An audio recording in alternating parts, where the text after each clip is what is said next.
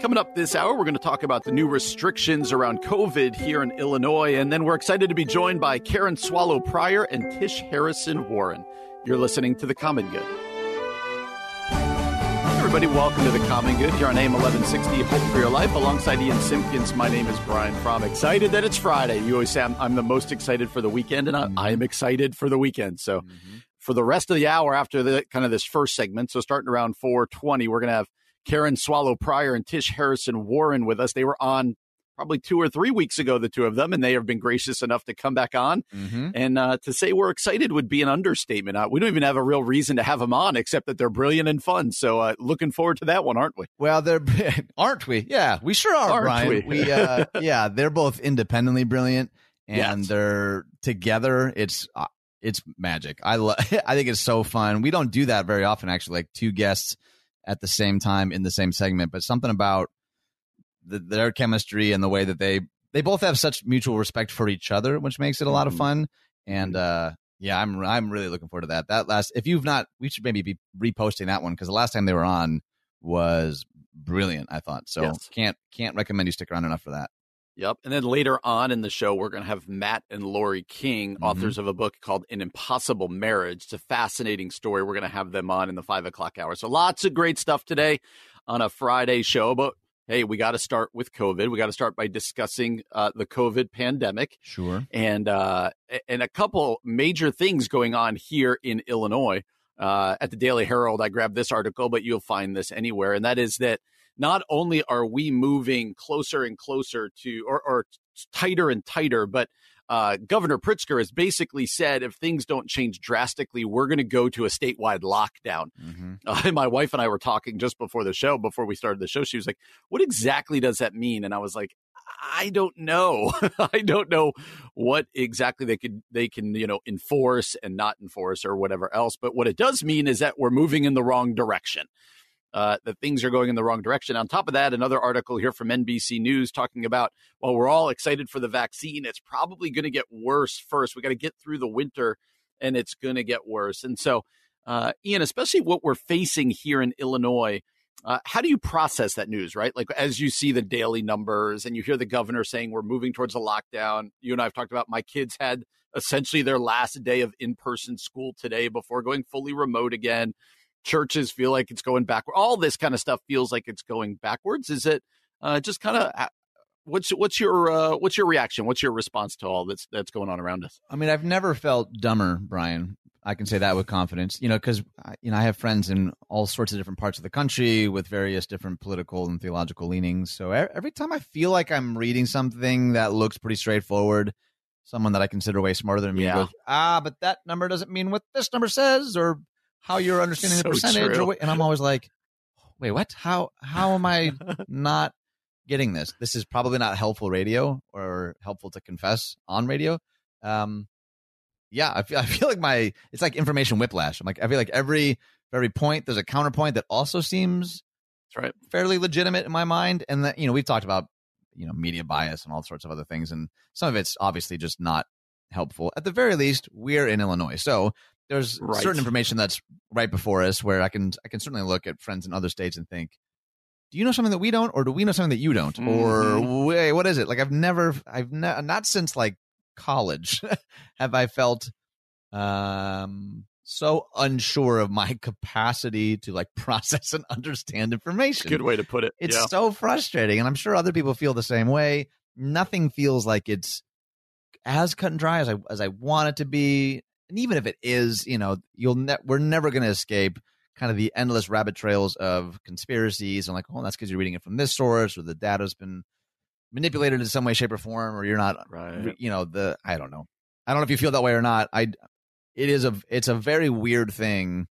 And again, of course, because the, Pritzker warning of things in our own state does have implications. You and I are pastors, and, exactly at our church, we've even like softly presented the notion of some kind of 90-day, reopen plan. And so, of course, people are like, hey, does this change that? Right. And the really honest question is like, we don't know. Which, I think this is probably a different segment for a different time, but I think leaders need to get comfortable saying they don't know. I think that's a really important skill to learn. But still feels crappy. It still feels crappy when you're in any kind of leadership position, and the honest to God response is, we're not sure. We don't. Right. We're praying. We're faithful. We're trying to be really diligent with our planning and organizing, and we don't know. Yeah, it's so true. And I've had to get good at that. I actually put that in an email to the church today. I said, thank you for your patience. I just don't, none of us were trained in this. And, that kind of owning of we're trying to figure this out as we go. And I think I'm saying it to my kids all the time. Right. When they're like, well, when will we go back to school? We understand we can't go now. When will we? I'm like, I don't know. Yeah, like no idea. It could be December 1st. It could be January 1st. It could be September of next year. I have no idea. Right. And so I'm trying to live out what I'm trying to teach my kids with rolling with the punches, not trying to like get up in arms about everything and like, okay, let's figure this out as we go. Because as you said, right now, we've closed all the restaurants, and I didn't even realize this. Somebody said Illinois is the only state right now with complete closure of indoor dining. And I was like, oh, well, like what you said, what do we know that they don't, or vice versa? Right. And it is so confusing, but it is also, it's both worrisome to see the numbers and the people around me, but then also the people I see getting sick, they're getting better, which is also a thing to celebrate. So there's so much to this. And now Thanksgiving's coming, and everyone's, like, what do we do with Thanksgiving and Christmas and all this stuff? So anyway, I know all of you out there are living this too, but we just kind of wanted to reflect from where we're at. Like, my kids are home from school now, church trying to figure things out. But, the good news is that we can still continue to do this together, and continue to just do and control what you can control. So anyway, coming up next, we are thrilled, as we said, to be joined by Tish Harrison Warren and Karen Swallow Prior. This is something we've been looking forward to all week. So join us next as they will stay with us for the rest of the hour here on The Common Good, AM 1160. Hope for your life. Welcome back to The Common Good here on AM 1160, Hope for Your Life. Alongside Ian Simpkins, my name is Brian Fromm. Glad to have you with us on a beautiful Friday afternoon. One of our favorite things about this show is to be able to talk to interesting people, and then even to have people come back on the show and to be able to talk further. And with that in mind, we are thrilled to be joined for the rest of the hour for the second time by Karen Swallow Prior and Tish Harrison Warren. Karen and Tish, thanks so much for doing this again with us. We really appreciate it. Thank you. Yeah. Happy to be here. Well, why don't you, let's start the same way. We don't want to assume everybody listened last time. So let's have you guys introduce yourself to our audience however you would like. Karen, why don't you go first? Sure. Well, of course, I was on your show last week. That's like the biggest claim to fame. Thank you. But besides that, I am a research professor of English and Christianity and Culture at Southeastern Baptist Theological Seminary, where I actually transitioned after teaching 21 years at Liberty University. So I live and breathe and sleep literature, but also cultural engagement, and kind of commenting on the culture from a Christian and specifically, I guess, Southern Baptist perspective. So it's great to be with you again. Mm-hmm. And Tish, how about yourself? Why don't you introduce yourself to our audience? Yeah, my name is Tish Harrison Warren, and I'm a priest in the Anglican Church of North America, and So I'm an Anglican priest, and I am a writer and author. I'm a monthly columnist for Christianity Today and write for various newspapers and magazines like Karen does. And then I am a mother of 3, and my son is not sleeping this week. He's just decided never to sleep again. So if I sound like I'm incoherent or drunk or something, it's just because I'm not sleeping with this baby. And so I have a book coming out, and book Liturgy of the Ordinary is out, and I have a book coming out in January called Prayer in the Night, and which you can pre-order today. And Karen and I are friends, and we co-founded something called the Pelican Project together. That's right. Tish, my boy isn't sleeping either, so we can be incoherent together for the rest gosh. of the hour. I think We should just I was going to ask. So I'm glad you brought that up. Are you drunk? No. Actually, this whole interview is an intervention, Tish. I'm drinking sparkling water as we speak, and but no, our sons, we should just have them call each other if they're both late instead of keeping us up. just baby Zoom. I think there's a market for that. I think someone should baby invent Zoom. that. Yeah. So the last time the two of you were on, it was just, I think, a few days before the election, and you both had written articles that were, it looked like catching a ton of steam, and you also, like anything political, you're going to have accolades and pushback. And now, since the election, which, Brian and I have talked about pretty much every day, has been pretty wild, not totally surprising, but certainly bizarro world. You both have been relatively quiet, and I would love to selfishly just know, what are you thinking now? What are you feeling? What are you sort of seeing and purveying and observing in the culture and the world around us? And Karen, why don't we start with you with that? Yeah, well, let me just say, and of course this will make me sound like a jerk, but nothing I'm seeing now is surprising. But I think most of us kind of knew that the election was going to be contested in some way or another, and that people would be skeptical about the outcome. I mean, of course, that those sorts of things were stated well before the election. So I guess that's partly why I've actually been quiet, because I expected that Biden would win, and I expected that Trump and his supporters would say that there was fraud. And I'm very happy to let the courts and the system sort that out. And so, and let the process take its due course. But in the meantime, yeah, it's just really been interesting and, honestly disheartening, I guess, to see people, especially within the church, just cling so desperately to either outcome, really. Right. We really are turning to politics as sort of our salvation. And that's just, that's the moment we're in right now, I think. Yeah, no kidding. Tish, what would you add? Yeah, I haven't spoken about it really at all or written on it at all. And part of that, but yeah, so once you ask, I realized, I probably do have things to say about it. Some of it, I think for Karen and I both, is we aren't political analysts. So right.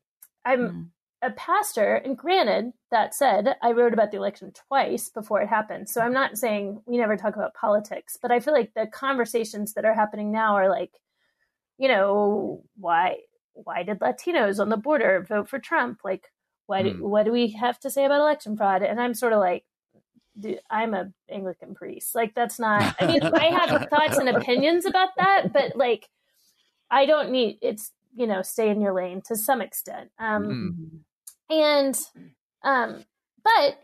if you're asking, I'm happy to tell you, I was actually surprised, because I agree with Karen. Like, my hope is not in either of these candidates. And I know that's easy to say, but I really feel like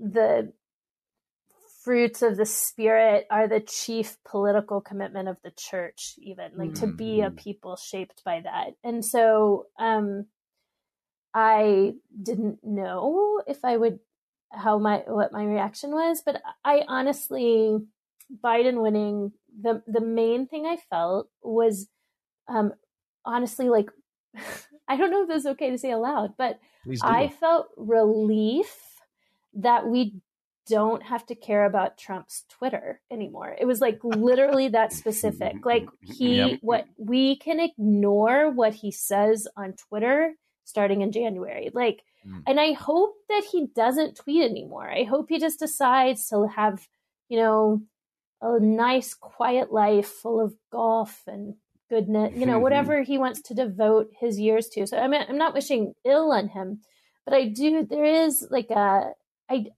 think that I just want a restoration of like civility And I know any Republican is like, Biden's not the one to do that. And maybe he's not. But I'm hoping for the best. I have no idea what he's going to be about, but I hope that we can have just a sort of really basic sense. I mean, I'm talking apolitically here. I'm talking about the sorts of things that allow like Michelle Obama and George Bush to be friends and have a conversation, which some people criticize and say that's just about class. It's basically like rich people can be friends with rich people. But the reality is, I think that civility is absolutely essential if we're going to maintain like peace. I mean literally like anything besides a civil war. And so so I was grateful for that. I think the fact that 70% of Republicans think the election was unfair is I actually have been shocked. I mean, I've just never seen anything like this in my lifetime. And so that's concerning to me. But I think like Karen, I'm like, well, I'm not in charge of that. And so I can wait.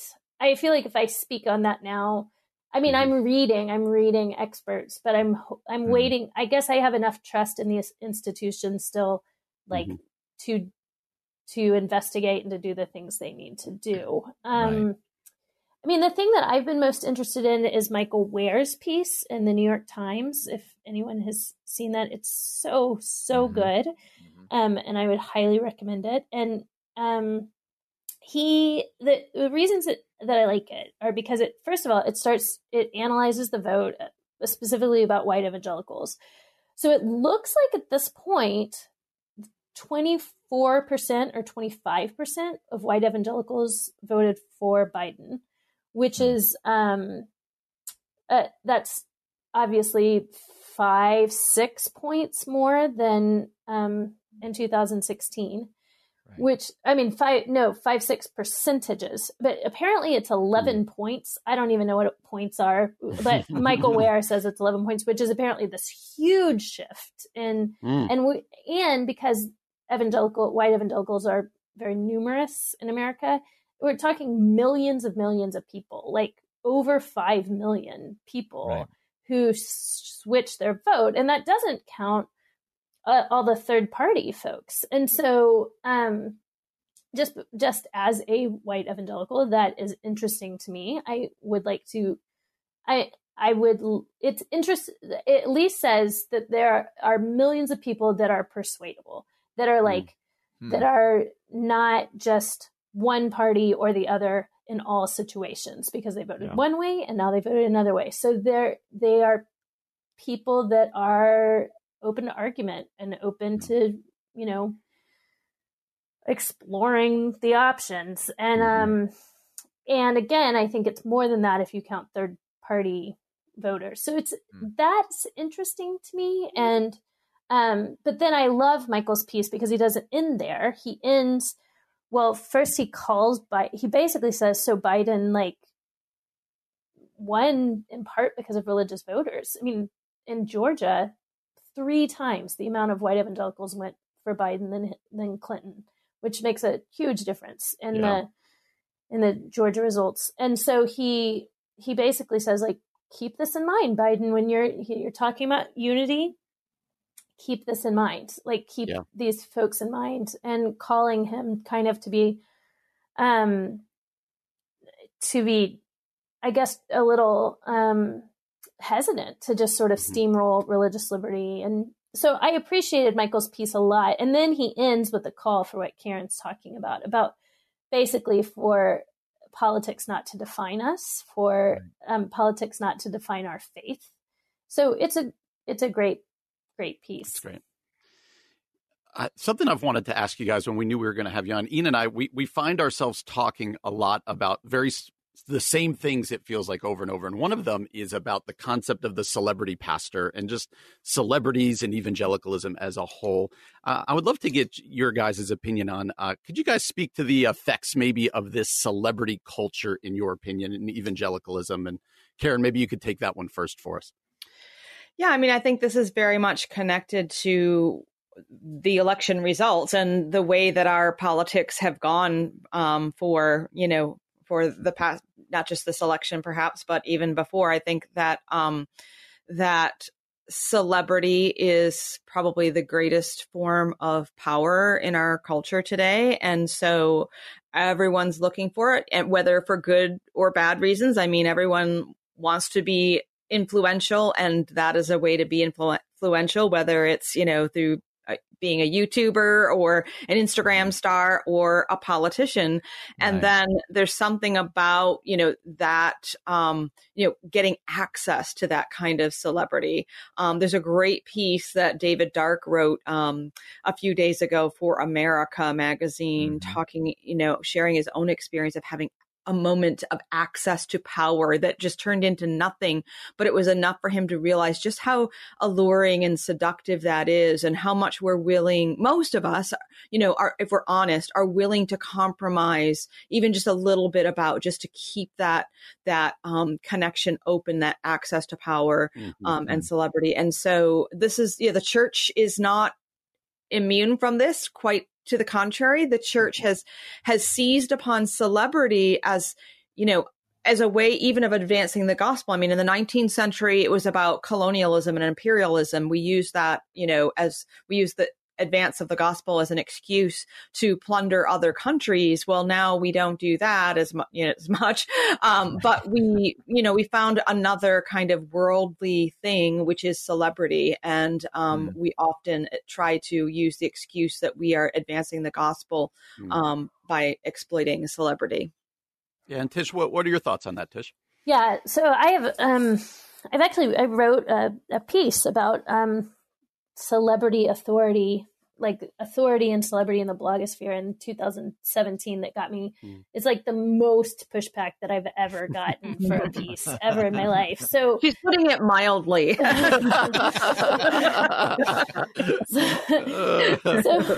people get upset when you start talking about celebrity and authority. They really do. People are uncomfortable with the notion of authority, but authority has to do with power, exactly like Karen said. And so the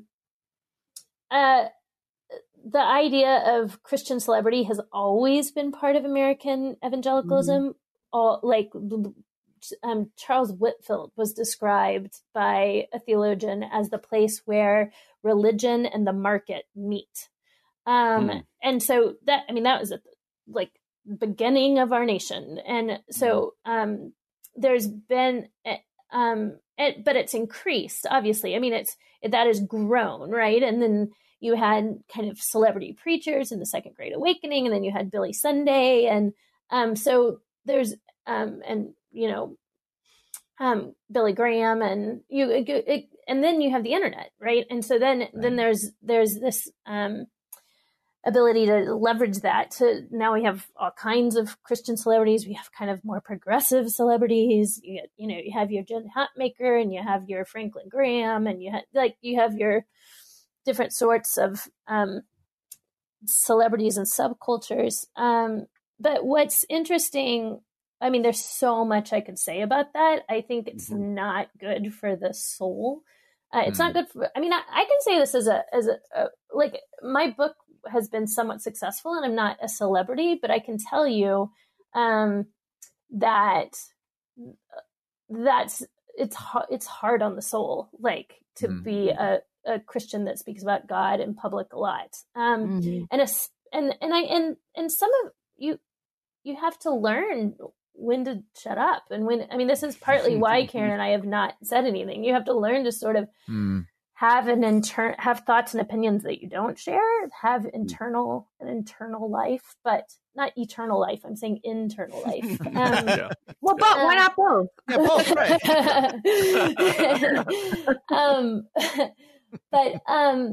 I mean, one thing that concerns me is that we have this picture of sort of the celebrity and getting celebrity power. And so then power becomes decoupled from institutions and from accountability, right? And so, I mean, you see this in like, think about the sort of difference of celebrity that I'm trying to think. Like someone like, I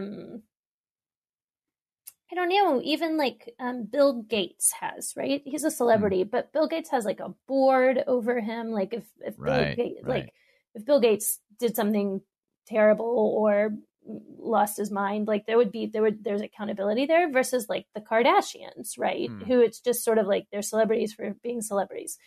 And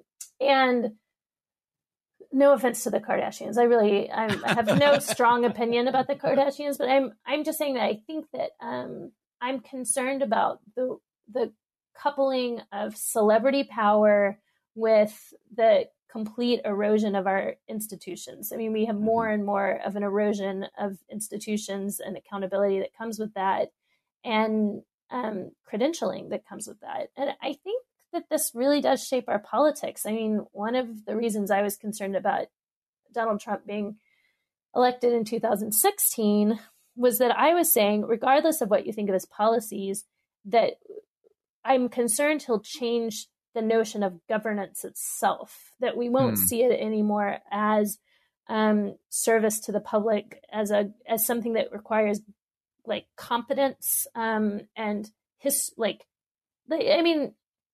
people hate that longtime politicians. They hate that Biden's been, in there for 40 odd years. They want to drain the swamp, right?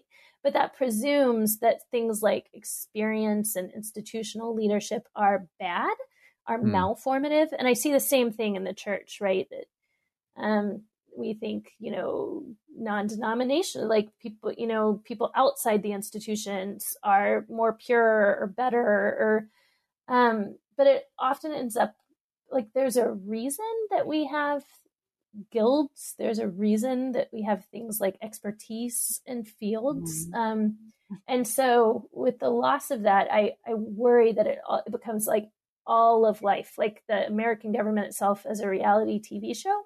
And you can see this a little bit with like, there's since the election, there's been multiple comments about Trump not really caring about the Senate results, right? Which is really different than former folks, but he's not an institutional player, right? Like what matters is the Trump brand. People are drawn to that or they're repelled by that. And I just worry that that's infected. And then there is a sense of like, where is he accountable? Like, is there institutional accountability? So I worry that's affected all of life, that pastors and who are mainly supposed to be caring for the souls of their people have becomes a brand, right? It becomes a platform. And then, so if everything becomes about platform instead of service to the people that you're called to, it's bad news. It's bad news for the nation, for schools, for institutions, but mostly for the church. I totally agree. There's a line from that David Dark article, actually, that I've been thinking about since I read it. And he said, we become what we normalize. And I thought that was so appropriate. One of the posts that I probably got the most pushback from recently, I said something like, hey, declaring that regardless of what happens, Jesus is still king doesn't excuse us from like doing the hard work of seeking justice and healing and restoration. And I got all sorts of blowback on that. Like, oh, you don't think Jesus is king? You don't think Jesus is Lord? And I'm like, no, it's because I believe that he is, that I think there's still a lot of work to do. I'd love to know, how do you reconcile that? Because as you both said, like, we're not political, scientists or analysts, but we are Christ followers. So is there a tension between declaring, hey, Jesus is still on the throne, however, there's still parts of our culture and society that are broken that we need to like work towards healing and restoration? How do you reconcile that, particularly in light of what Dark said about, hey, we're going to become what we normalize, whatever that is? That's a great question. I really love what Tish said about replacing service to the Lord and to people with our platforms where we're just elevating ourselves. And so I think because I do have, somewhat of a platform, I'm asking that question every day, especially as I'm engaging with people that, might annoy or frustrate me, but I do feel like that there is correction and teaching that I can offer. And so, even just through, social media, and all the people that are watching these kinds of engagements. So even just to me, a trivial, annoying and energy sapping way, just engaging on social media is a way that I feel like I can serve by modeling, loving, trying to be charitable and rein the snark in. And it's only because I believe Jesus is Lord that it's even worth doing, right? Because otherwise, what is the point? Then it really is just about, the Nietzschean will to power. Yeah. Tish, what do you think? How do you kind of live in that tension? Live in the tension of, can you define the tension for me? Yeah, the tension between what we tend to see, at least I do in my news feed, where it's people saying, hey, it doesn't matter who sits in what office, Jesus is still king. That often feels like a political version of sort of like just let go and let God, like a passive spectator sort of like, I don't have to get involved. I don't have to, how do you walk that line? Yeah. Well, first of all, I want to say I totally agree with what Karen just said. Like she and I have conversations about this. Like, this is something that we wrestle with, right? Like, I think anyone, pastors, writers, leaders, politicians, principals of schools have to always be asking the question, like, how do I deal with power, right? Like, how do I steward this in a way that's cruciform, that is to service of others and not just ego driven? Like, these are really hard questions. So I mostly want to say, like, I agree with Karen, and we actually, like, these are things we talk about as friends and people. And then to the Jesus is Lord question, I think, so it's been interesting to me because, so I have had people say Jesus is Lord, and then a bunch of people push back like, hey, that's, maybe Jesus is Lord, but that's something that privileged people can say to excuse. And I think, so I want to push against that. I'm like, no, the church has been saying this like when they were killing Christians, the church was still saying Jesus. I mean, one of my very, very favorite little tidbits of church history is there's a martyrdom account. I don't remember who it is. If anyone's listening, that is a historian that's going to drive him crazy. But it's this martyrdom account, and it, this Christian is killed, and then it says, this happened when so and so was Caesar, and when Jesus Christ was reigning on the throne forever. So it was like, it's this mic drop at the end of it. It's in some ways it seems like this understated moment, because they're saying who the Caesar, who is the king, but then in the context of this martyrdom account, they end it, but like, with Jesus Christ is reigning on the throne forever. So it's just, what I'm saying is there's some sense where Jesus Lord is good and right to proclaim right now, in the same way that we see in Isaiah 6. It begins, in the year of King Uzziah's death, I saw the Lord sitting on his throne. That the King Uzziah's death would have seemed, this was just political upheaval, like crazy political. To have King Uzziah die was just, there's intrigue and who's going to take it, and people are trying. There's coups, it's just a tumultuous political time. And to say in that moment, I saw the Lord sitting on the throne, is a theological claim. So I actually think the problem isn't proclaiming Jesus' lordship, and we shouldn't push back on that. I don't think that's a privileged claim. I think that's what all Christians should be proclaiming.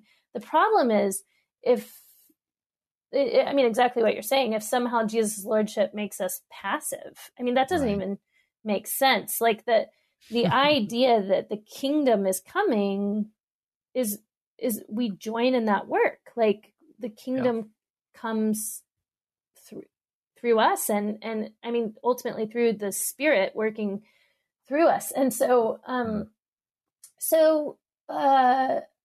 I have a chat in my next book. I promise I'm not just trying to bring in my book, but it actually has to do with this. Please do. But in my next book, which is available for pre-order anywhere near you, but no platform, just service. I talk about how we can. There is a weird dichotomy. It's not dichotomy. There's a false dichotomy that our culture has right now, it feels like, where work is either God's work or our work, and it can't be both. And we see this even in the non-Christian world. I mean, I quote in the book a comedian named Daniel Sloss, who I like a lot, but I don't like his metaphysics, but he's funny. But he talks about how basically that the way that parents feel like on Christmas morning when a kid opens the best gift and is like, "Thank you, Santa," and parents have to be like, "Oh, like I did so much work for that gift," and like Santa's getting all the credit. That's how doctors feel when you thank God for being cured of cancer or something like that. Like the idea that. And he has this bit about like, well, it wasn't God that went to medical school. It wasn't God whose name's on your chart, right? And so the idea is like, it's either God or the doctor, and it can't be both. And you can't be grateful for both. And if it's God, that somehow takes away from the doctor's work. And if it's the doctor's work, it takes away from it being God. And this idea, I call it in the book competitive agency, that either we have agency or God has agency, but it's in competition with each other, is completely unthinkable for almost all of human history. And so, and certainly for the church. And the idea that our work is never separate from God's work, like because God is at work, we work, and our work is done with the energy and fullness of God. So I think that what you're hitting on is a much larger phenomenon of either of competitive agency that in reality, so we can pin work and prayer against each other, which is what I address in my book. You get this right a little bit with like thoughts and prayers. You know, people mock that as being, that means we're passive. But the fact is that prayer is supposed to compel us to work. It's the propulsive force of work, and work draws us back into prayer. And I could say, replace prayer with the life of God, like the kingship of Jesus, the life of God propels our work. And then it calls us back into the kingship of Jesus and the life of God. That's great. Yeah. That's great. Tish and Karen, we are so grateful for the both of you. This has been a joy for us. Let me point people in a couple places. Karen, it's Karen on Twitter at KS Pryor, Prior. That's KS Pryor on Twitter. And Tish is at Tish_H_Warren. That's Tish_H_Warren. Also, KarenSwallowPryor.com. And you can also go to TishHarrisonWarren.com. So we'd encourage you, go check out their articles, their books, and you'll be better off for it. Karen and Tish, we are super grateful for this. Thanks so much for joining us again today. Thanks for having us. Always a joy. Always a joy. Thank you guys so much. You're listening to The Common Good here on AM 1160. Hope for your life. You're drunk and you know it.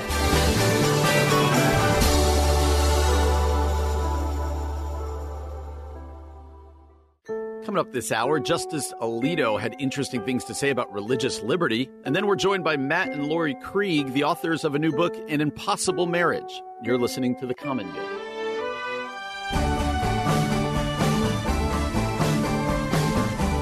Everybody, welcome back to The Common Good here on AM 1160, Hope for Your Life. Alongside Ian Simpkins, my name is Brian Fromm. Really glad to have you joining us today.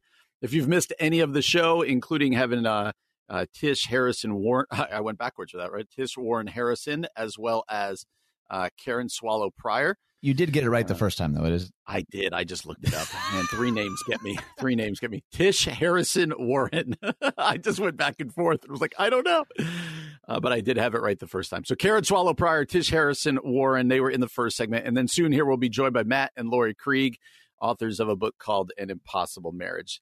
Ian, Supreme Court Justice Alito had something really interesting to say, a warning about the dangers to free speech and religious liberty with all that's going on with the coronavirus. But before we do that, I do want to know what the holidays are today. I've convinced you that I love this portion of the show. What are our holidays today? Who said that you convinced me? I think I did. I did not agree to those terms at all. I do like your setup. Like, we're going to talk about the dangers to free speech and religious liberty, but real quick, silly holidays. Yes. Whiplash. Well, I mean, everyone knows it's Friday the 13th, which is, that's a thing. And you know what happened the last Friday the 13th?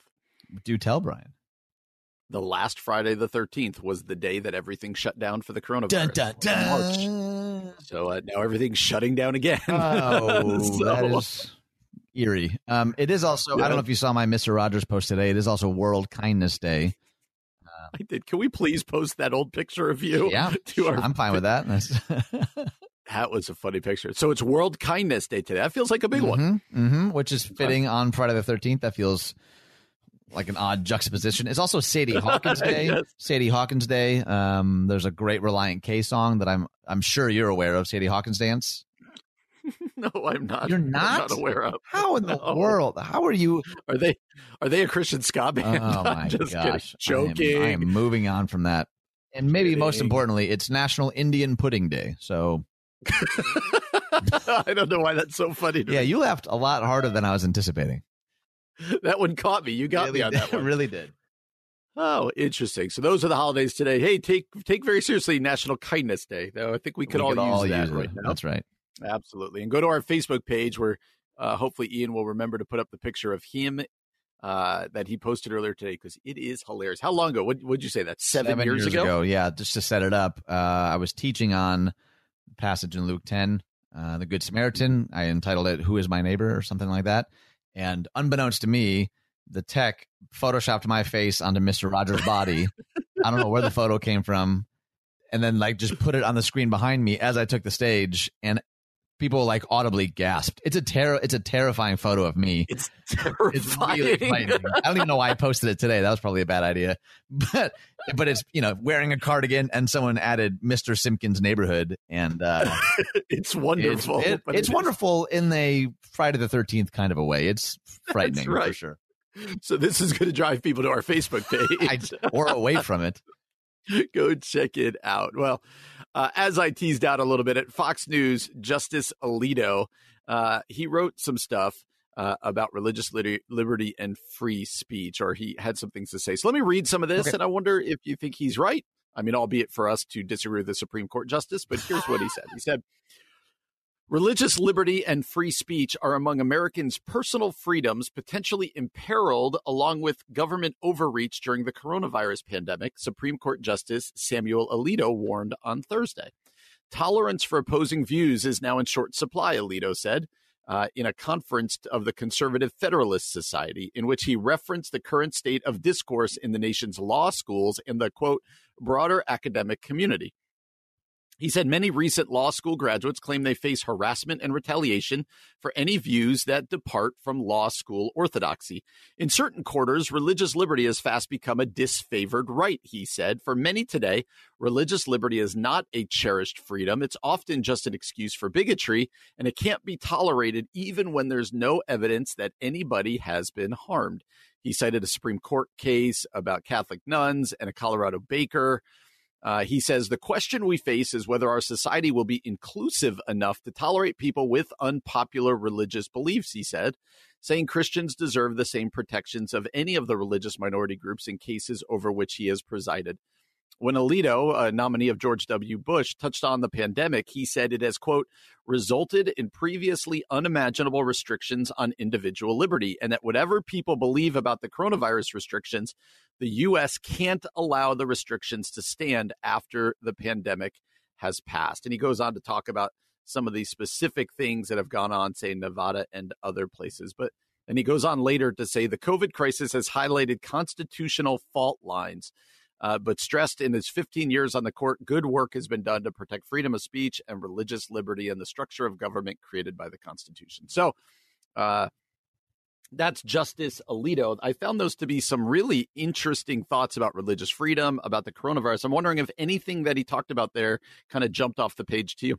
I mean, there's a lot that jumped off the page. I made a post a couple of days ago that was not in any way connected to this story. I said something like, I think we would do well to learn to tell the difference between persecution and consequences, which I still stand by. Our friend Catherine McNeil weighed in too. She said, and disagreements, like just because someone disagrees with you doesn't mean that you're being persecuted. So, that said, I don't know that every time somebody claims religious persecution, it is actually that. Sometimes I think it actually is just consequences for,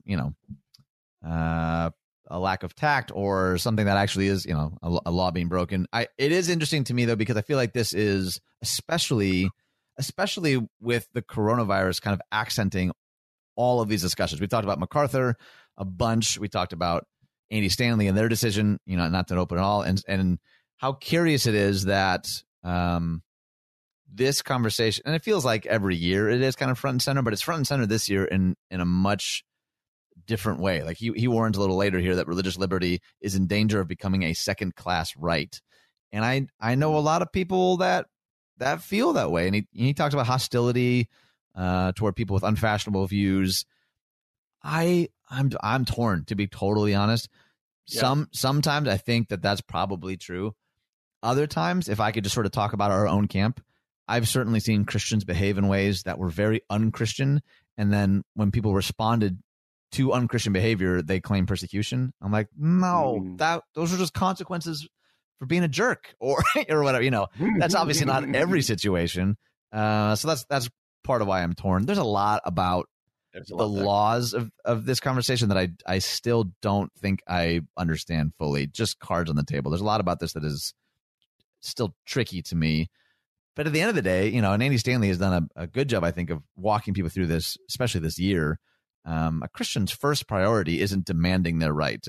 It's laying them down, So like, I always try to start there. Like, where am I demanding my freedom, my rights, or whatever, above and beyond maybe somebody else's? That's where it becomes really problematic for me. And I don't know if I actually answered your question at all. How do you feel about it? You did, and I think it's interesting to wrestle with it because my thing about religious freedom has always been I'm going to pound the pavement for it, but I want to have religious freedom for all religions, right? That's what we have in America. And a lot of times, unfortunately, some of my Christian friends say like, oh, wait, no, I only meant for the Christian. But no, we want to talk about it for everyone. And I do think he brings up a separate interesting point about like a lot of us have given up a lot because of the coronavirus. And we do have to make sure that doesn't become permanent, right? Like what's it going to be like when we get back in? But I think you raise a good, at least yellow flag about not always calling everything persecution. But at the same time, we want to have religious freedom. That's part of our Constitution for us as Christians, for the Muslim, for the Buddhist, for whoever else. And we need to be standing up for one another and helping one another out. And so Judge Alito, very conservative justice, some interesting things to say here. And we'll put it up on our Facebook page, The Common Good Radio Show. Well, coming up next, Matt and Lori Krieg, the authors of a new book called An Impossible Marriage, are going to join us. We're going to talk about their book and all things marriage next here on The Common Good, AM 1160, Hope for Your Life. Welcome back to The Common Good here on AM 1160, Hope for Your Life. Alongside Ian Simpkins, my name is Brian Fromm. We're really glad to have you with us here on this Friday afternoon. Hope you're having a great day. And we are really excited to be joined by Matt and Lori Krieg, the authors of a new book called An Impossible Marriage. Matt and Lori, thanks so much for joining us today. Yeah, we are so glad to be with you. Yeah, super excited to be here. Yeah, thank you guys. Why don't you introduce yourself however you'd like to our audience? Lori, why don't you go first? Yeah, I am a teacher, author, newly minted, and ministry leader. And the mission of our ministry, called Impossible Ministries, is to equip the church with a gospel-centered approach to sexuality and marriage. How about you, Matt? And then my name is Matt Krieg, and I am a licensed counselor in the state of Michigan, operating Caring Well Counseling. Oh, right on. Well, you guys wrote a book that I imagine plenty of people, before they even know what the book is about, will be yelling amen. Like a book with the title like An Impossible Marriage. I imagine a lot of people are like, Cool. This book's for me, 100%. Don't even need to know what it's about. But the story behind it is fascinating. Can you just give us a brief kind of 30,000-foot overview of what the book's about and why you wrote it in the first place? Yeah, so the book is about essentially the impossible marriage, which is between Christ and the church, that we are going to marry Christ. And how that exactly plays out, we don't exactly know.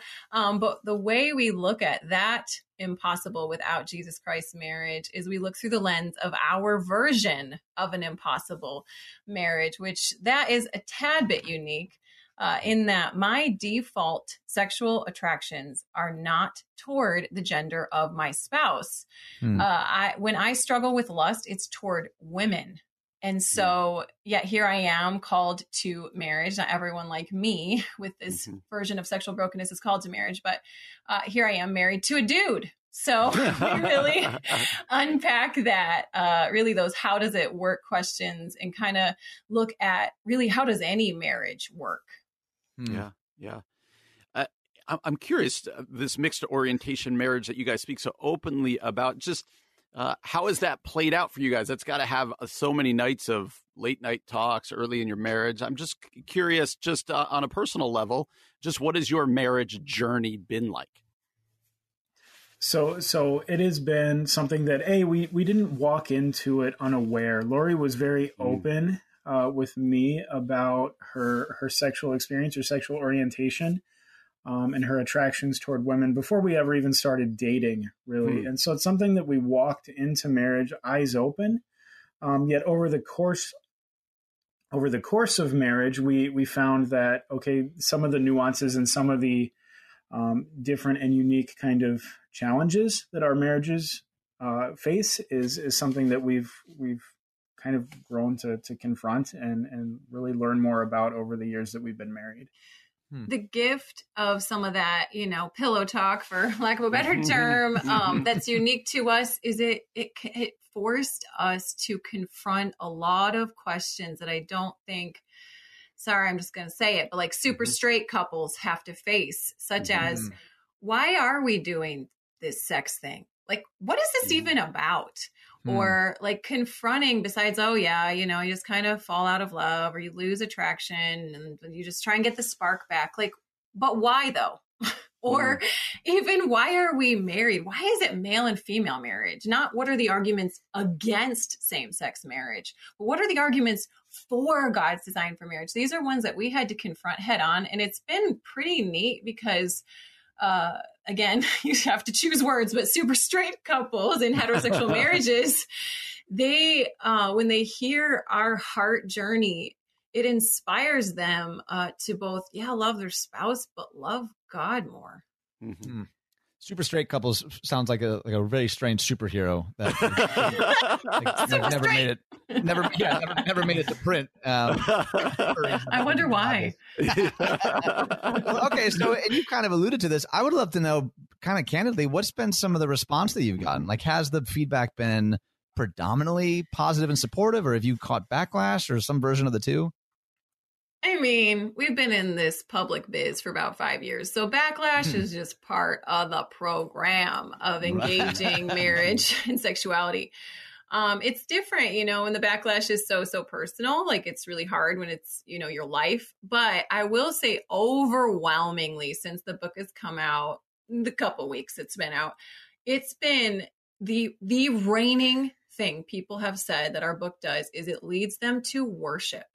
Which that's bananas. However, if you think about the purpose of marriage in our sex difference to seek union, exemplifies how very different God wants union with very different us. Like our marriages preach the gospel 24/7. So that should lead us to worship. So it's kind of head scratching, but at the same time, it's like, oh shoot, that's what all our marriages are supposed to be doing. Right. Yeah. Once you guys release this book, and like you said, 5 years ago or whatever, become much more public about your story, are you hearing from a lot of other mixed orientation marriages? Because I'm sure that that this probably has allowed people to start having conversations about their own lives. Are you hearing from a lot of people in that way? Yeah. There are a lot of people that reach out. Typically it happens in the dead of night through email. But it is something that, people have reached out and said, thank you so much for sharing. That's my experience, or that's my husband's experience. This is the type of marriage that we are in. And it's been something that I guess has allowed people to realize, like, you're not alone here. And it's really caused us to question and really confront, I think, culturally, what we look at as the glue that holds a marriage together, that it's not just based on sexual attraction, that it's not just based on this physical aspect of the relationship, but to look at the relationship of marriage much more holistically and much more as a metaphor for this ultimate marriage that will happen between Christ and the church, as opposed to just two people who tend to or happen to fall in love. Yeah, right. I'm wondering why, like, what is the significance, do you think, of elevating that metaphor? Because it's certainly the kind of thing that I've heard sermons about, and I'm sure there's plenty of people, especially if they're married, they've heard the analogy, but it doesn't feel like often in conversation with married people that it's like a central part of the conversation. Like is that really significant in your mind to keep that metaphor at the core of sort of your common life together? And if so, why do you think that's so important? Oh man, it's critical. Since even writing the book and walking with people, I do more mentoring, walking, but just being a friend to my fellow married people, I'm constantly looking above them, above their heads, so to speak, to what they're metaphoring. And so a wife who is tenderly approaching her husband who's been emotionally hurt, by his dad, didn't realize it. Like, that's how God approaches us. He never forces himself upon us. Or, a husband cheats or a wife cheats and there's forgiveness. Like, oh God, I cheat on you all the time and yet you receive me. Or, friends who wrestle with like gender, like I've got that. They're sexually attracted to a spouse, wrestle with gender, like they're seeking difference, like they're seeking to hold on to, the difference from their spouse and yet union with their spouse. And I'm like, God, you're so different from me. And I don't want to be you. You're so different. And yet I want union with you and you want union with me. So man, it takes it to a whole nother level when you start looking above the couple's heads to what they're metaphoring. Yeah. And to jump in, like it also, if you don't have this metaphor, if marriage is ultimately the ending spot, or is in our finite earthly marriages, then it does a disservice to single people as well.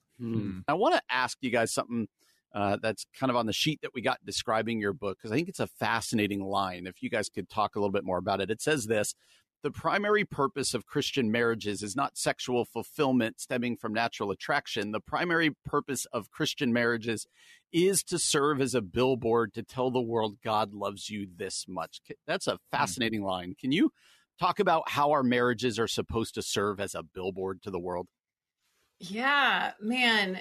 So I went on a silent retreat, and that was where I wrestled with staying or leaving my marriage. I packed a question into my suitcase to go into that silent retreat of, what do you want? And I left with a conviction after having a really powerful encounter with God that was, God, I want you. And so I want what you have for me, this impossible marriage. And so I started there with, God, I want you. And so I want what you have for me. And then I started looking around and started asking some questions of my friends. And I was so surprised that it seemed like nobody was happy in their marriages. Like, sure, people could quote some things about it makes you, holy, not happy. They could quote, maybe some Keller on meaning of marriage. Like, marriage is supposed to sanctify you. But like at the end of the day, it seemed like my friends were staying in it for the kids, or because God hates divorce, or I don't know. It just seemed like tolerance at its best, and maybe some moments of sweetness. And so I realized, I was like, shoot, like, is this all just like a big ploy? Like, is marriage like seriously like a cosmic joke? And then I listened to podcasts and marriage workshops and things like that. And the whole like first tenth of the podcast or book or something was like gender jabs. Like, oh man, aren't women just like such a bunch of control freak, Pinterest loving, like chatterbox idiots, and men, aren't they? They love their man caves and meat and I don't know, whatever else guys like, man caves, grunting, I don't know. Yeah, that's about right. And so there's this eye rolling, and then I'd say, yeah, why are you guys even married? Like, what's going on? If everyone hates each other so much, like, why are you married? And so here I was like, okay, God, I'm in this, but I don't get this. I'm in, but why? And so I read Ephesians 5 again for maybe the millionth time. And because God's word is alive and active, it just stood out to me, the part of Ephesians 5:31-32, like it was profound all of a sudden, which it's this. Therefore, a man shall leave his father and mother and be united to his wife, and the two shall become one flesh. Yeah. This is a profound mystery. But I'm talking about Christ in the church, in that profound mystery, like what you were alluding to. Like I'd heard this, sure, Christ in the church, marriage, blah, blah, blah. But I was so taken aback that I was like, I think I've thought Christ in the church reflects human marriage, but it's the other way around, that human marriage reflects God's crazy love for the church. And how different are men from women? Very different, right? Like, hence the jokes, Venus and Mars and all that. But how different is God from humanity? Yeah. Ontologically different. He's far above every ruler, power, and authority, not only in this world, but also in the world to come, it says in Ephesians 1:21. And so I was so blown away when I read that and I saw sex difference was not a cosmic joke. It was not cosmic punishment, but sex difference in marriage is cosmic divine design, that when very different woman dies to herself to be one with very different man, we show the world a picture, a living, breathing billboard gospel picture in our neighborhoods, grocery stores, and in our homes. How Jesus died to be one with us and how we are to die daily to seek increasing oneness with him. That's good. It is everything. Yeah. Yeah. Matt, I'm wondering, how would you answer that question? Your wife did a fabulous job with it, but what would you have to add to that? Well, I think the big thing, people would look at her particular, just submitting her attractions and say, oh, well, it's obvious that she is dying to herself in this marriage. And I would have to say that, man, this is not something that is just our marriage. This is not something that is just her in our marriage. This is something that I have had to do. And it's something that we are all called to do. And so that design, that billboarding of this union between Christ and the church is something that is a high calling. And it's the only thing I think that can really keep you in a marriage when the marriage is not easy. Right. Now, you also have a podcast called Hole in My Heart. And in part of the description, you talk about really wanting people to understand that the gospel is good news for everyone, every day. I love that. A lot of that is kind of the same heartbeat behind even the name of our show, the common good, and kind of honing in on the double meaning of common, and how often we miss the gospel in like the everyday moments, and we also forget what we have in common. I think it's really significant. I'd love for you to talk a little bit more about the podcast. What is sort of the aim of the podcast? Who's the podcast for? What are you excited about coming up next with the podcast? Any of that is fair game. Yeah, man, that's like one of the highlights of our week is recording that puppy. And even in our marriage, real turmoil, we still were recording some of those first seasons. And it was such a moment where we'd look across the microphone and we go, oh yeah, I like you. But the focus, we need those moments. Right. But the focus is, it's 20 to 40 something Christian young people, well, whatever young is, but who want the gritty gospel good news in everyday life. And I was just tired of sexuality conversations, gender conversations being relegated to a basement corner, if at all, in any part of the church at all, a church basement corner. So I was like, let's take it out from that corner and let's bring it into the sanctuary, and let's not get graphic, but let's get real. And it's been so refreshing to take sexuality and gender conversations within the mix of other gritty gospel good news stories. And it's been fun. We've interviewed people like Ann Voskamp. We just did John Mark Comer, and Scott Sauls is coming up next week, and Jackie Hill Perry. Just like, it's been such a joy. So those are some whatever bigger names, but just to talk to real people in their real life. Yeah. And Matt, with maybe the last minute we have left here, there might be people listening right now going, oh my gosh, I so need to hear this. My marriage, I might want out. It's just such a struggle. Could you end by giving maybe a minute of encouragement to someone who might be listening going, I don't know if I want to stay. I'm just struggling, but I kind of resonate with what they're saying. Could you maybe take a minute and just encourage that person? Yeah. Well, to quote our good friend Kurt Thompson, you can focus on the problems in a marriage very easily, but to really look at what it is that you want to create in this relationship. And one of the things that if we look at marriage as a gospel metaphor, and if we look at our marriages individually, we're each going to have places where we are strong in how we can really exemplify God to the one right next to us. And so I would just encourage you, find the places in your marriage where you have common ground, where you have like a stronger connection, be that the friendship, be that an emotional connection, intellectual connection. It doesn't just have to be about this physical aspect of marriage. Maybe a podcast. Yeah, maybe a podcast. Yes. And so as Ian brought up again, you can find their podcast, Hole in My Heart podcast. Lori, you can also find at lauriekrieg.com. That's LAURIEKRIEG.com. Also find their new book, An Impossible Marriage, at ivppress.com, or I'm sure wherever it is that you get your books. Matt and Lori, this was really great. Thank you so much for joining us today. Thank you, guys. It was a joy. Yeah, thanks for having us. A pleasure. Absolutely. You're listening to The Common Good on AM 1160. Hope for your life.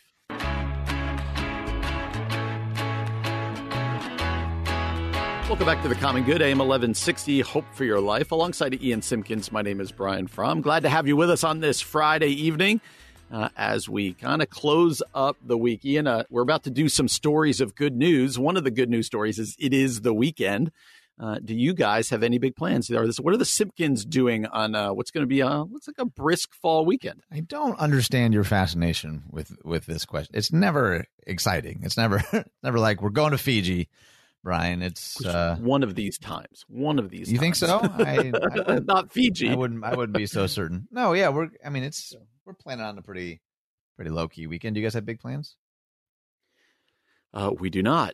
It is hopefully a lot of outside time. Like we talked about, I believe, in the very first segment of the show here, there's now that whole specter of like, what can we do? Like, what is open? Like, that's the weird part to try to think about.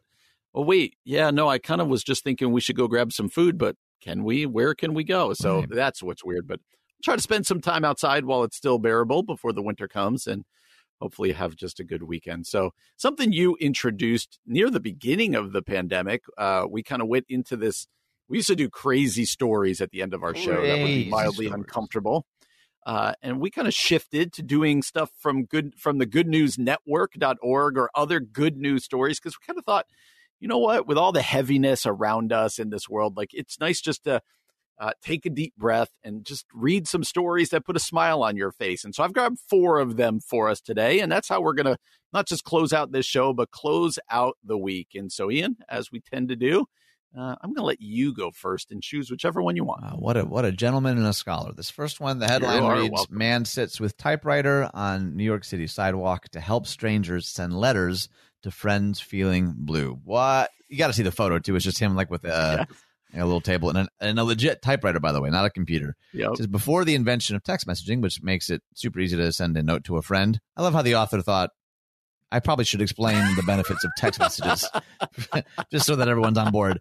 And before there were telephones in every home that could connect you instantly with a loved one, there were letters. Sure, you might need to wait a few days or weeks for that postman to deliver it, but the special feeling it contained made it worth the wait. I will say I'm a big believer in letters, big fan. I don't get a whole lot more these days, but, although a letter offers no instant gratification, handwritten correspondence were always highly anticipated and savored. Their stationery, envelope, and stamp were saved as mementos to be read and reread and treasured.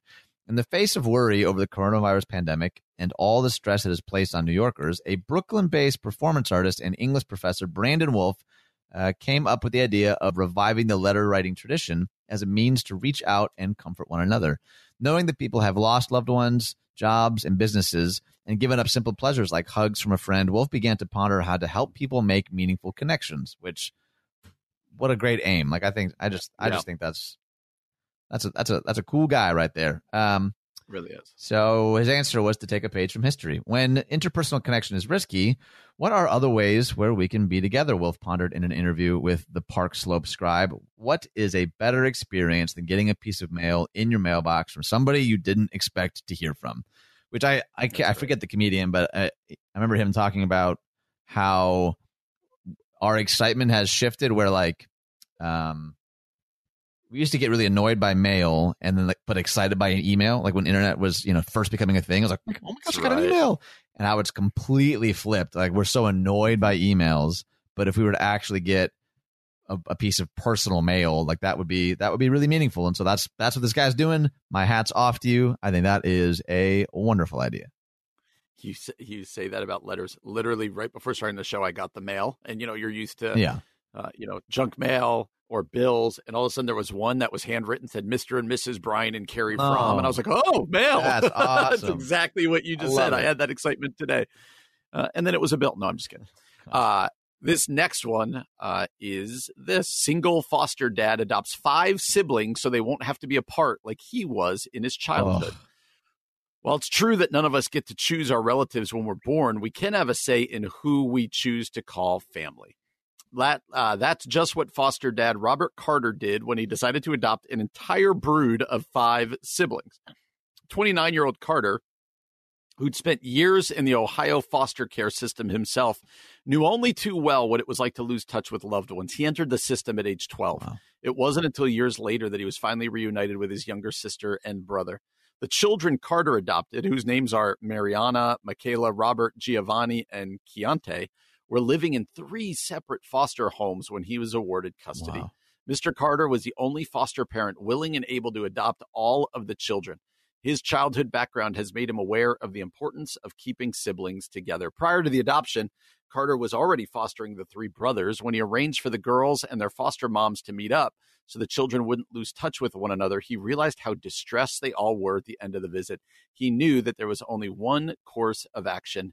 The responsibility was a lot for the single dad to take on by himself, but Carter was determined to keep these kids together. It's not always easy. You can choose your family, but that doesn't mean they're going to feel like family overnight. What a cool story. That's unbelievable. You picked some real winners today. This next one I actually saw a couple days ago, and it is wonderful. Athlete with Down syndrome makes history as first to finish an Ironman race and gifts the medal to his mom. The video that I saw was him hugging his trainer and then hugging his parents and there's no way I'm going to get through this story without crying. It's awesome. Crying.